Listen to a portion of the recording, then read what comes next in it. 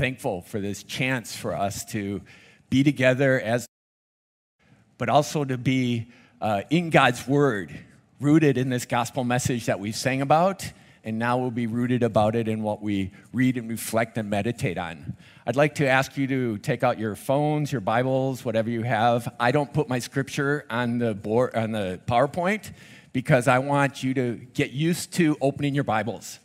Unfortunately, many people don't open their Bibles at all anymore. So I want us to get in a habit, even if it's on your phone, of opening it. So Galatians chapter 3, I'll give you a moment to find it. Galatians chapter 3. We're going to be talking about verses 6 through 9 this morning, but we will read starting in verse 1. Galatians chapter 3, I'll start reading in verse 1 through 9. O foolish Galatians, who has bewitched you? It was before your eyes that Jesus Christ was publicly portrayed as crucified. Let me ask you only this. Did you receive the Spirit by works of the law or by hearing with faith? Are you so foolish? Having begun by the Spirit, are you now being perfected by the flesh? Did you suffer so many things in vain, if indeed it was in vain? Does he who supplies the Spirit to you and works miracles among you do so by works of the law or by hearing with faith?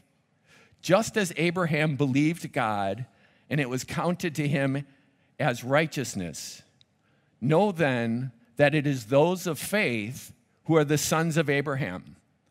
And the scripture, foreseeing that God would justify the Gentiles by faith, preached the gospel beforehand to Abraham, saying, in you shall all the nations be blessed.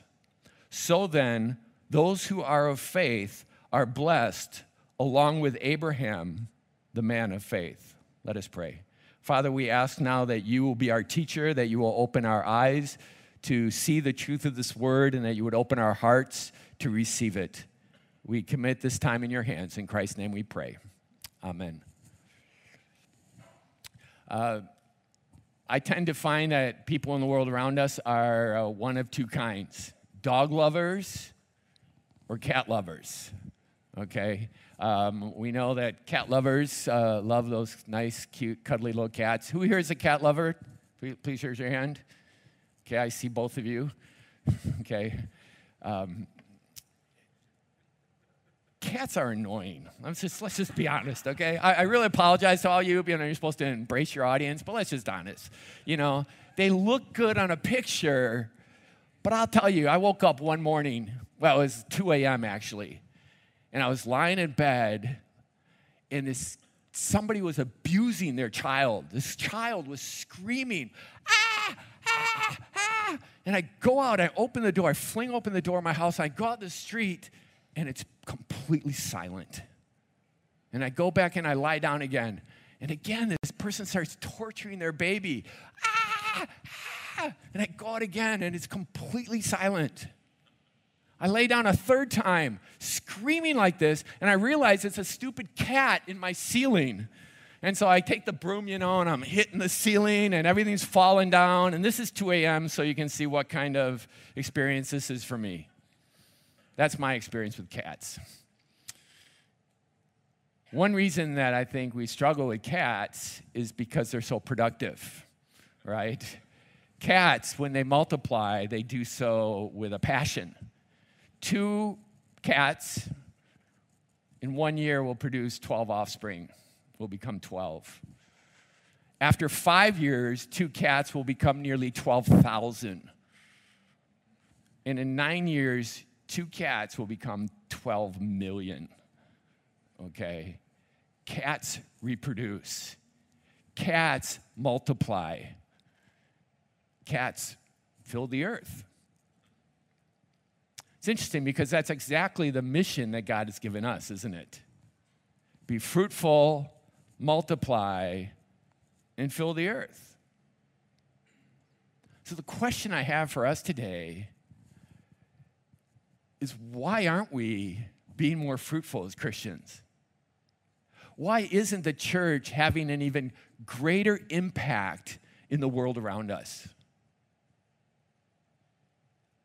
If God has called us, joined himself to us, and put us on mission, why isn't it that the world isn't taking notice and the world coming to embrace this gospel message? Because if cats can do it, trust me, you can do it. If cats can do it who don't have the Holy Spirit, you and I who have been given the Spirit of God can certainly do this and much more for God's glory. And this is exactly what Paul is telling us in Galatians chapter 3. In this passage, he starts out with one man, Abraham. And then he talks about all those who have faith. So he talks about one community, one body, Israel or the church. But then he goes on to talk about all the peoples of the world. From one man who believed, becoming a group of believers, coming into a worldwide movement of the gospel, of people learning about God and embracing him. And that's a roadmap for you and I today as we live out our Christian life in this world. How do you and I engage the world around us with this gospel message? And very simply, it starts by understanding this gospel message that we have to bring to the world. We see in our passage here that it says in verse 6 that Abraham believed God and it was counted to him as righteousness. Paul goes on later to say that this gospel in verse 8, which scriptures preached this gospel beforehand to Abraham. You see, the gospel is something that God himself declared to Abraham. There was no evangelist that came to him. There was no gospel tract that he picked up. He spoke with God, and God spoke to him. And God communicated to him this very gospel message, and Abraham believed it. So why is it so important for us to understand Abraham's position in this? Because Abraham lived in an age that's not dissimilar to the place we find ourselves living today. Abraham lived in an age where people were always striving to save themselves. And we see that humanity is always trying to work out their own salvation through their own efforts, filled with pride, where we can turn back to ourselves and say, oh, I am so good. I have done such a great job that God will be happy with me and will let me into heaven. This was precisely the problem in the book of Genesis. After Adam and Eve sinned and were expelled from the garden, we see very quickly that two lines were created. The line of Seth, who called on the name of the Lord, and the line of Cain, the line which was constantly trying to achieve things on their own, through human achievement, reach the status that they had lost in the Garden of Eden. And this culminates with the building of the Tower of Babel, this monument where they build a city, and in the middle of the city, this huge building going up towards the heavens, in hope to show that we are somebody.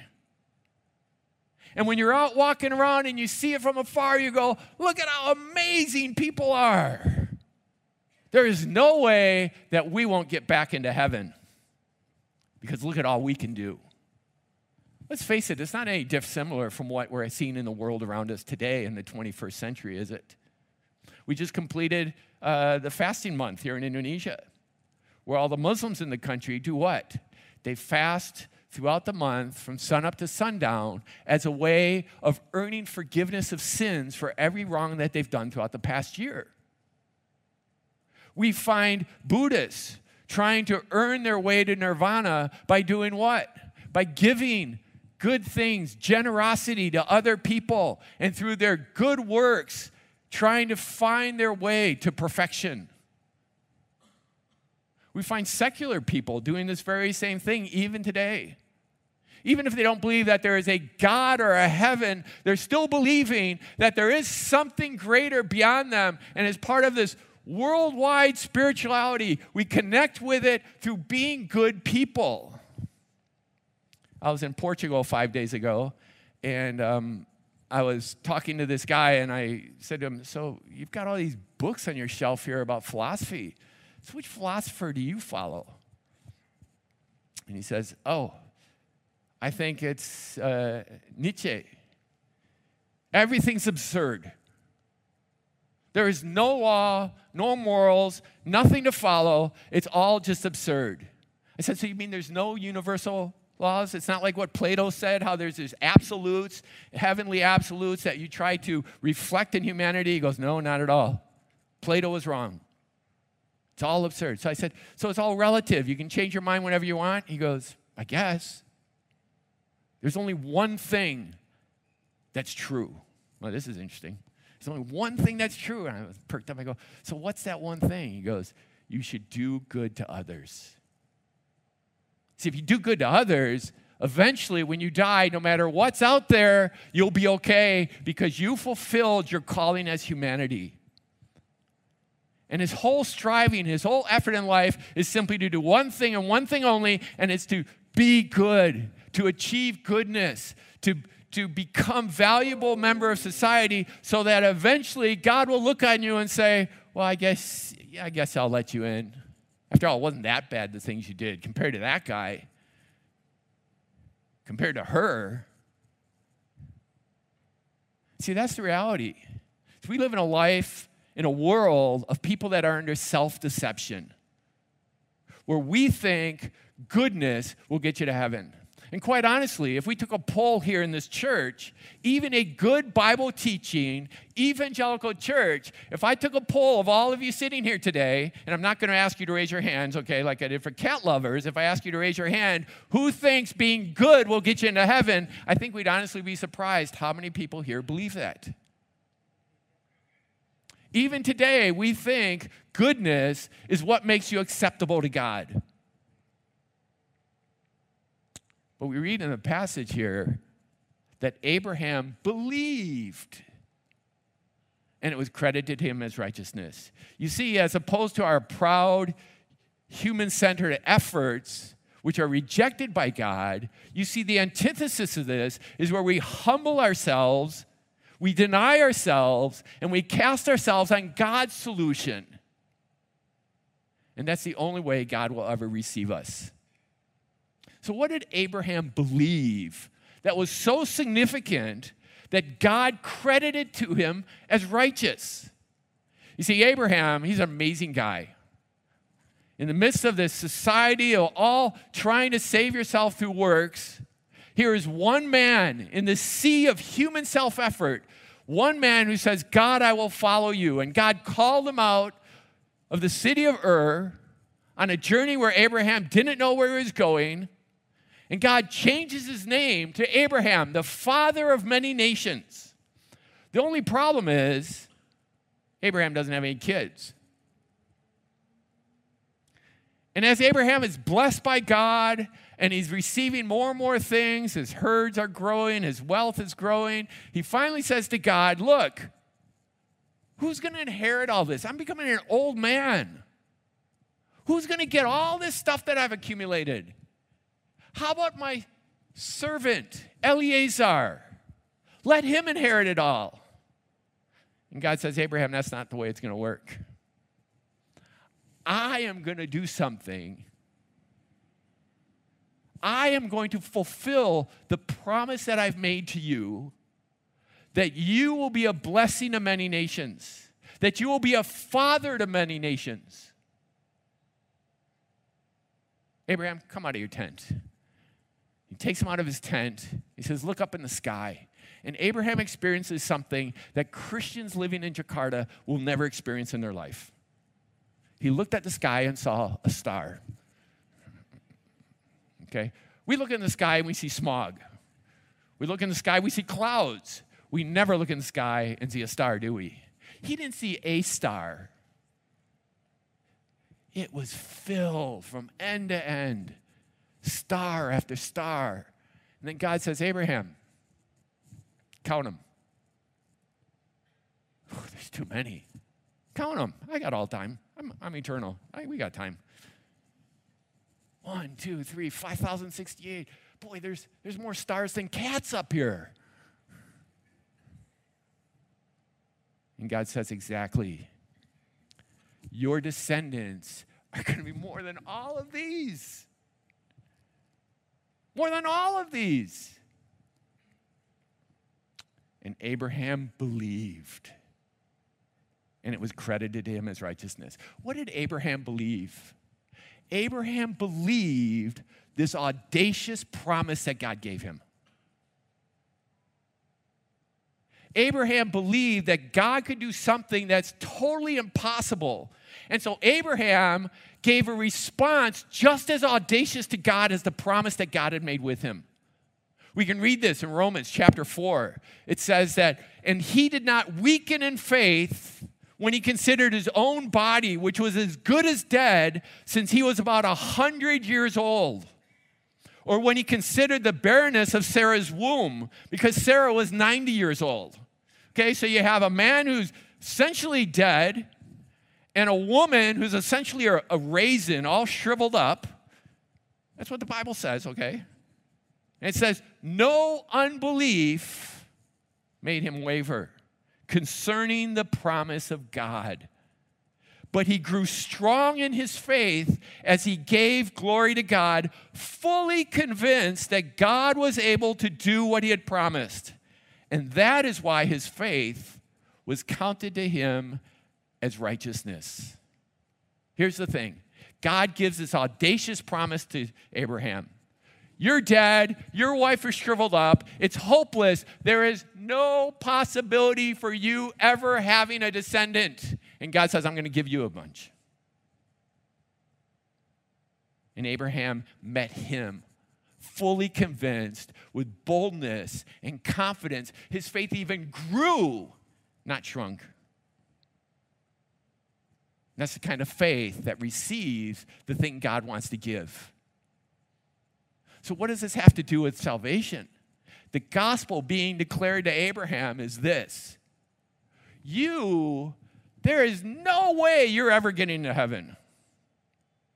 And God says, I promise I'm going to take care of it for you. I promise you I will give you heaven. You go, well, you don't know how many sins I have. How is it possible someone like me could ever be accepted by God in heaven? Because if God knew all the sins I did, he'd never want to be with me. He would never accept me. And God says, it's my promise. All you have to do is boldly believe it. All you have to do is throw yourself completely on my promise, and I'll do it for you. And it was credited to him as righteousness. This is actually an accounting word, the word credited. Okay, first he's counting the stars, and now he's getting a credit. We in accounting know that there's credit and debit, that there's money coming in and money going out. And what God did is he took his accounting ledger for Abraham's life, just as he does for your life and mine. And he opens it up and he says, credit. Oh, you did some good things. You served in the church. Oh, you helped that lady cross the street. Okay, you've done some good things. But boy, look at this debit column. Sin, sin, sin, sin. Oh, wait, let me turn the page over. Sin, sin, sin. Oh, wait, the book's full. Let me get the second book out I have for you. Sin, sin, sin, sin, sin. Boy, do we have a problem, don't we? My ledger is full of things that I've done that God looks at as shameful, disgusting, and he says, all of the curses of the law I'm going to pour out on you. Then he takes the second person's ledger, and he opens it up, and it's all beauty, holiness, loveliness, goodness. It's all credit. And there's not a single thing written in the debit column. And he looks at it, and he looks at the name on the top of this ledger, and he says, Jesus Christ. And God says to Jesus, you are beautiful. And he says to us in our sin, he goes, I can't stand you, I curse you. And then God does something amazing. He says, if you believe in my work instead of your own work, I'm going to do something. And he crosses out your name and he writes Jesus there. And he crosses out Jesus' name, and he writes your name there. And now, whenever God looks at Jesus, he says, you are disgusting. I despise you. I curse you. And he crucified Jesus. And then he turns to you, and he says, oh, you are beautiful. You're so lovely. I desire so much to be with you because you are so pleasing and dear to my heart. Come into my presence. This was the gospel declared to Abraham. And this is the gospel that he believed, so it was counted as righteous to him. Not only is the gospel declared to Abraham, but we also see now this gospel is displayed by the church. That God has called us together as a body, a group of people, to not only just understand the gospel, but now to show it to the world around us. And it starts by first becoming a child of Abraham. As I mentioned earlier, it's very possible that some of us are going through life thinking, I'm pretty good, God's pretty happy with me, when in reality, that's not the case at all. And in order for us to find ourselves into this relationship with God, we first need to be a descendant of Abraham. Now, the Jews, they were going through life thinking they had it made. They were God's chosen people. And as God's chosen people, God was happy with them, God blessed them, and God despised these idol-worshiping pagans all around them. However, the Jews began to fall away from God's plan. And as a result of this, the Jews began to not look at God spiritually, but only looked at the law of God and how they could fulfill the law, be good people, because they were physical descendants of Abraham. In fact, the children of Israel were the physical descendants of Abraham. They could trace their genealogy back generation after generation, all the way back to Abraham. And they could do a DNA test, and it always showed that Abraham was their father. However, when Jesus appeared, they quickly showed that spiritually they weren't children of Abraham. In John chapter 8, we read about what happened. Jesus is ministering. He is showing the gospel. He is trying to lead Israel into the true path, into a relationship with himself and salvation through the cross of Christ. And what's happening is the Jewish people, particularly the Jewish religious leaders, are rejecting him. And Jesus says that you're not a son of Abraham. And at this point, they freak out because this is their badge of honor. Of all the people in the world, God only blesses the children of Abraham, and we have the blood of Abraham flowing through us. How dare you say we are not descendants of Abraham? And then Jesus says something remarkable in John chapter 8. He says, if you were sons of Abraham, you would do what Abraham did. If you were sons of Abraham, you would do the very work that Abraham did. You see, here's the Jews trying to work their way to heaven. Obey the law. Give your tithe. Fast on the appropriate days. Go to the temple and pray on the right day. Do the right things and God will be pleased with you. Jesus says, no. To be the sons of Abraham, you have to do the work that Abraham did. Well, what work did Abraham did? There wasn't a temple to go to. So Abraham didn't make themselves acceptable to God, or the Jews didn't make themselves acceptable to God by going to the temple. There wasn't a sacrificial law that was given yet, because that comes at Sinai with Moses. So there wasn't a way for Abraham to earn his salvation by giving the right sacrifices. Abraham hadn't even been circumcised yet. So he hadn't even earned his own salvation through doing religious works. So what was the work that Abraham did that Jesus says you must do? He believed. He believed and it was credited as righteousness. What Abraham did was he believed that he's a sinner, but God would send the Messiah to take away the sins of the world. And he believed it. He was sure of it.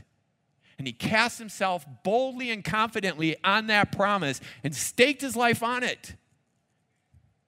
And now here's Jesus appearing amongst all the Jews there, doing miracles, showing the true gospel message to the people around them so that blind eyes would be opened and they could see the truth. And what do the Jews do? They reject them. Why? Because we don't want grace. We want salvation by our own goodness, by our own work, by our own obedience to the law. And Jesus says, not even Abraham did that. If you want to be sons of Abraham, you do that based on Christ's work in believing what Christ did on your behalf. So the first way you and I display this gospel message to the world around us is by believing this, by accepting it, by throwing ourselves upon it.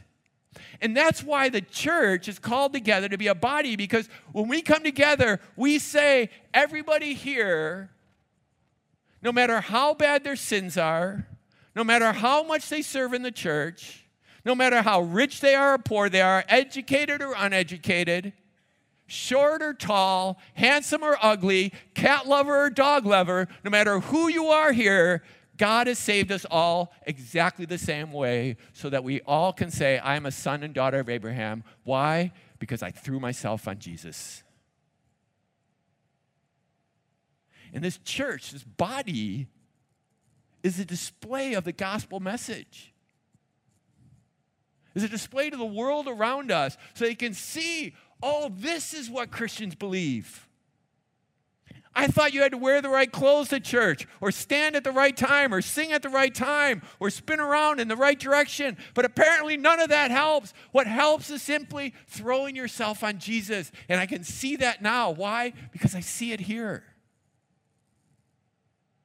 I see that all of you have become sons and daughters of Abraham. Secondly, we do it by then belonging to a new family. It's not enough just for us to display the gospel by believing it. We now display the gospel by being together as a family, by serving and loving one another. Because Jesus says, as you love one another, the world will see that God the Father has sent him into the world. And you can only do that through a family relationship. You can't do that watching a streaming church service. You can't do that by having your own mountaintop experience every week. You only do that by investing yourself in the lives of others. And I think the family is one of the most beautiful pictures of the church community, church family. Now imagine being Christians in the first century. Initially, all the Christians were Jewish background. They were in Jerusalem, they heard the gospel message, or they're from out of town, and they came for Pentecost, and they went back. But predominantly, the first believers were all Jewish. And then Paul comes along and messes it all up. He goes and takes the gospel to these Gentiles. And now these Gentiles are coming to faith, and is messing the church up, because the church is no longer all speaking Hebrew, and all dressing the same, and eating the same food, and doing the same things. And now the church is confused. And the church in the region of Galatia was also very confused, because many of them came from a Greek background. And as a non-Jew, they were going to the pagan temple to worship. They would go and bring their food sacrifice. They would stand before the altar, before an idol, statue of an idol, and they would give their offerings there. And as they did this, they were asking that this God would come and bless them. Now, they worship Jesus only. And they know, that pagan temple, I can't go there, can I? That's not my place. That's a false god. And the practices they do there, those aren't honoring God at all. So what can I do? If I can't go to the pagan temple anymore, well, where should I go to worship? Well, we've been reading the scriptures. The scriptures are all from the Jewish people. Why don't I go down the street to that synagogue? Okay. So he goes to the synagogue, and he opens the door, and he's going into the synagogue, and they say, wait a second. Open your toga, please. Oh, my toga. Well, I'm going to worship. Why am I taking my pants off? And they go, no, sorry. Lift up your sarong. We need to see if you're circumcised or not. Because if you're not circumcised, you can't come in here. What? I'm sorry, it's the law. It's the law. Every descendant of Abraham is circumcised. And we know you follow Jesus. We follow Jesus too, but we still adhere to the law. So in order to come and worship in this place, you have to join us in following the law. So what he's saying to these new believers is if you want to be a Christian, now you have to become Jewish. Become like us, so then you can be part of our family. Well, Paul's having nothing to do with this.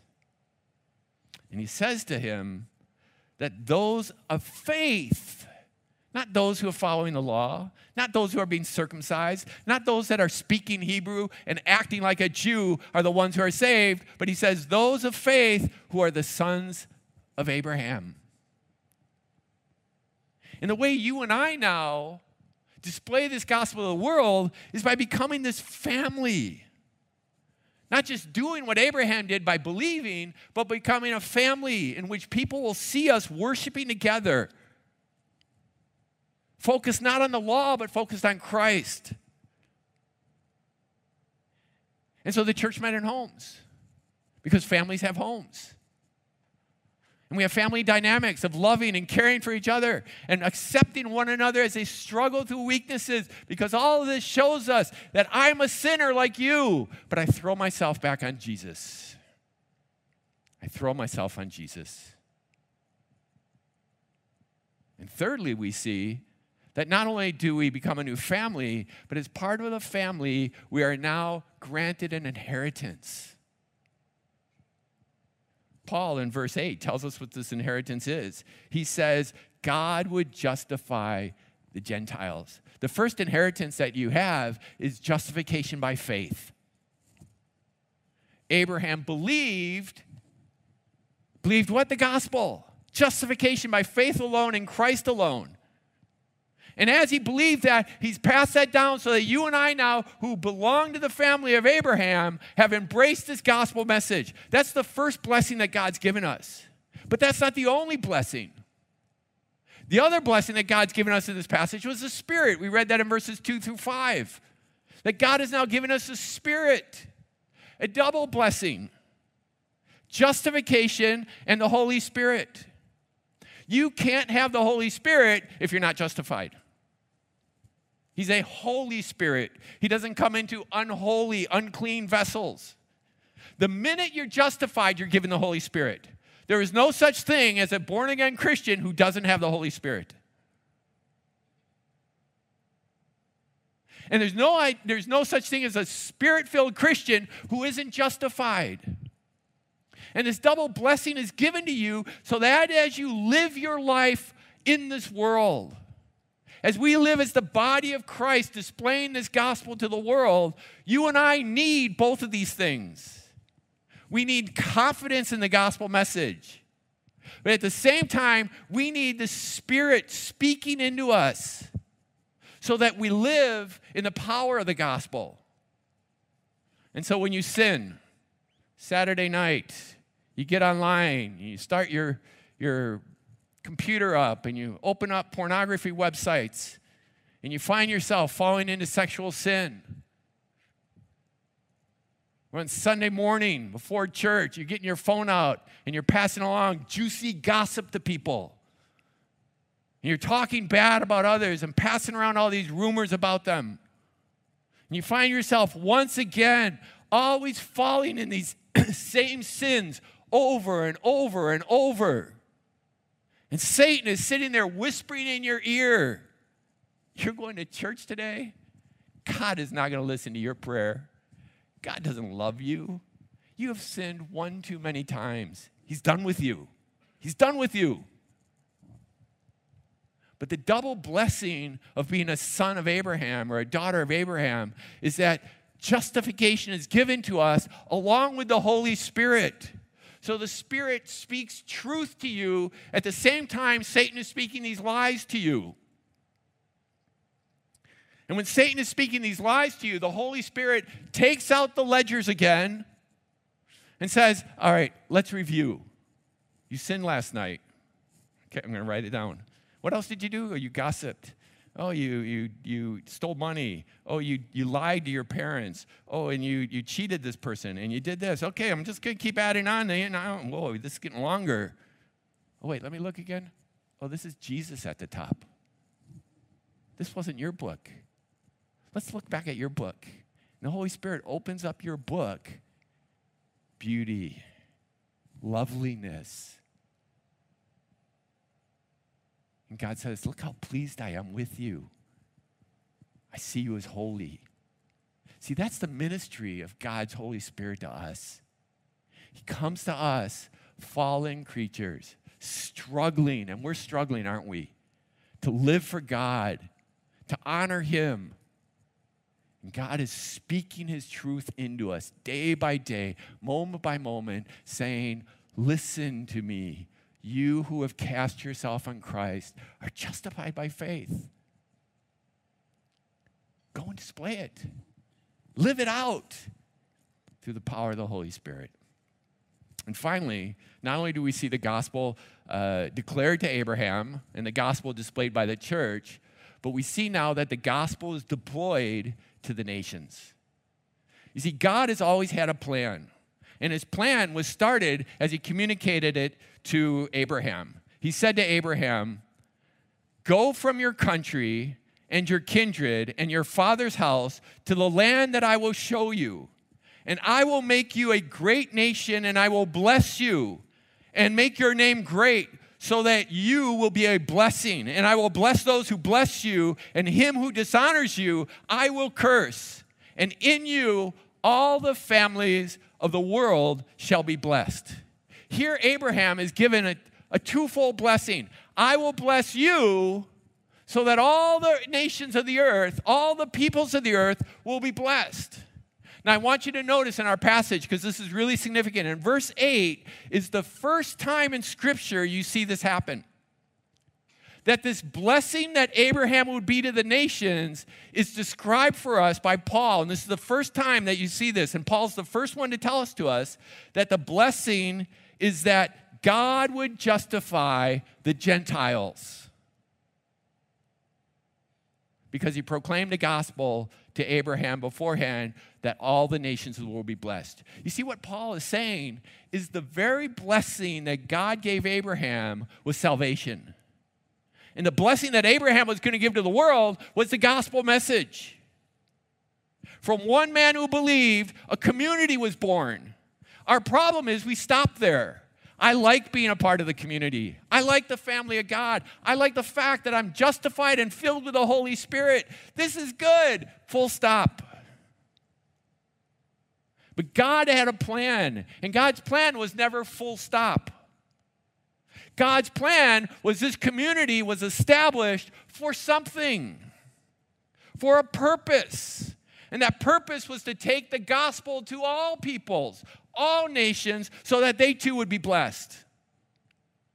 The biggest problem we have in the church is we become so self-centered on our gospel needs that we don't fulfill the mission that God has called us to live it out on a Monday morning in our high schools and colleges and in our offices, in our homes. Instead, we think, it's for me. God, pick me up again. Bless me again. Help me. God made a people, out of Abraham, called Israel. And through them, they were to take the gospel to the whole world. God called us the church, and through us, we are to take this gospel to the whole world. This is God's plan. So how did God do that? He picked this one nation, and he gave them the prime real estate of the ancient world.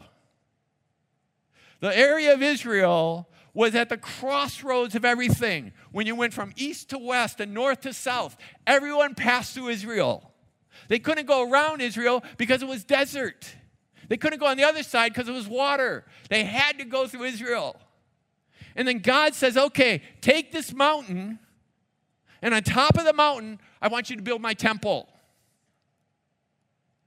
And in this temple, every day you will sacrifice lambs. You will pour out their blood, because without the shedding of blood, there is no forgiveness of sins. It's the gospel message. And then God says, look, I'm going to even help you draw the nations to come here. I'm going to line the top of this temple with gold so it will glimmer in the sunlight. And so as the caravans would come from Egypt going to Rome, and they'd see off far away, wow, look at that shining stuff there. Let's go over and investigate and see what it is. And they'd go over and they'd say, boy, this must be a great shopping mall. No, it's not a mall. Well, you must have a great show going on tonight. No show here. Well, what's this beautiful place for? It's awesome. He goes, here, come. We're sacrificing sheep. Why? Because we're sinners. And only through the shedding of blood is there forgiveness of sins. And people crossing by there day after day were seeing the gospel message. This was God's track to the world. Not only did he proclaim the gospel beforehand to Abraham, he's now made Israel a worldwide gospel presentation. But what was Israel's response? Israel's response was complete and utter failure. God had given them an obligation. God had given them the opportunity. And what do? We see in 2 Kings chapter 17 that Israel walked in the way of all the nations before them. Instead of worshiping God at the temple, instead of being faithful to God, we find Israel following the ways of the practices of the nations around them, worshiping idols, worshiping false gods, going back to works, going back to the way the world says is you can manipulate God because you're good. God will finally give in and let you into heaven. And nation of Israel completely failed. Actually, when you get to the end of the Old Testament, you get to the book of Jonah. And the book of Jonah is a summary of the entire Old Testament. Jonah, this Jew, is told to go to a Gentile place, to Nineveh, and tell them that God is going to bring judgment on them. And Jonah goes the opposite direction. Why? Because he hates them. He doesn't want the nations to be saved. He wants the nations to be cursed and to be punished. And that's the heart of the Jewish people. They've become like idolaters around them, and they hate the gospel, and they hate the nations around them. They have completely failed in their mission. But God is gracious. God didn't end the story there. But God gave us throughout the Old Testament sprinklings of how he was going to bring the nations to Christ. You know the story of Naaman? Has leprosy. Nobody's healed of leprosy. And then Naaman, this Syrian, comes to Israel in 2 Kings chapter 5, and Naaman is told to go wash in a river. He washes in the river, and God completely heals him. And he goes back to the prophet Elisha, and he says, wow, I'm healed. None of my idols could do this. And then he says the most remarkable statement. He knows that the only God in the entire world is Yahweh, the Jewish God. Imagine this. Israel won't go to the Gentiles, so what does God do? Brings the Gentiles there, and he shows them who the true God is. See, God's still gracious. God's plan all along was to use broken people, people struggling with their sins, to go out into this world and to proclaim and illustrate this gospel lesson. So the question for us today is, now that Christ has come, Christ has given himself for us, he's completed the gospel, he's fulfilled God's plan of salvation. Gospel is no longer come to Jerusalem and see the gospel. Jesus says, go to the world. We're deployed. We're sent out.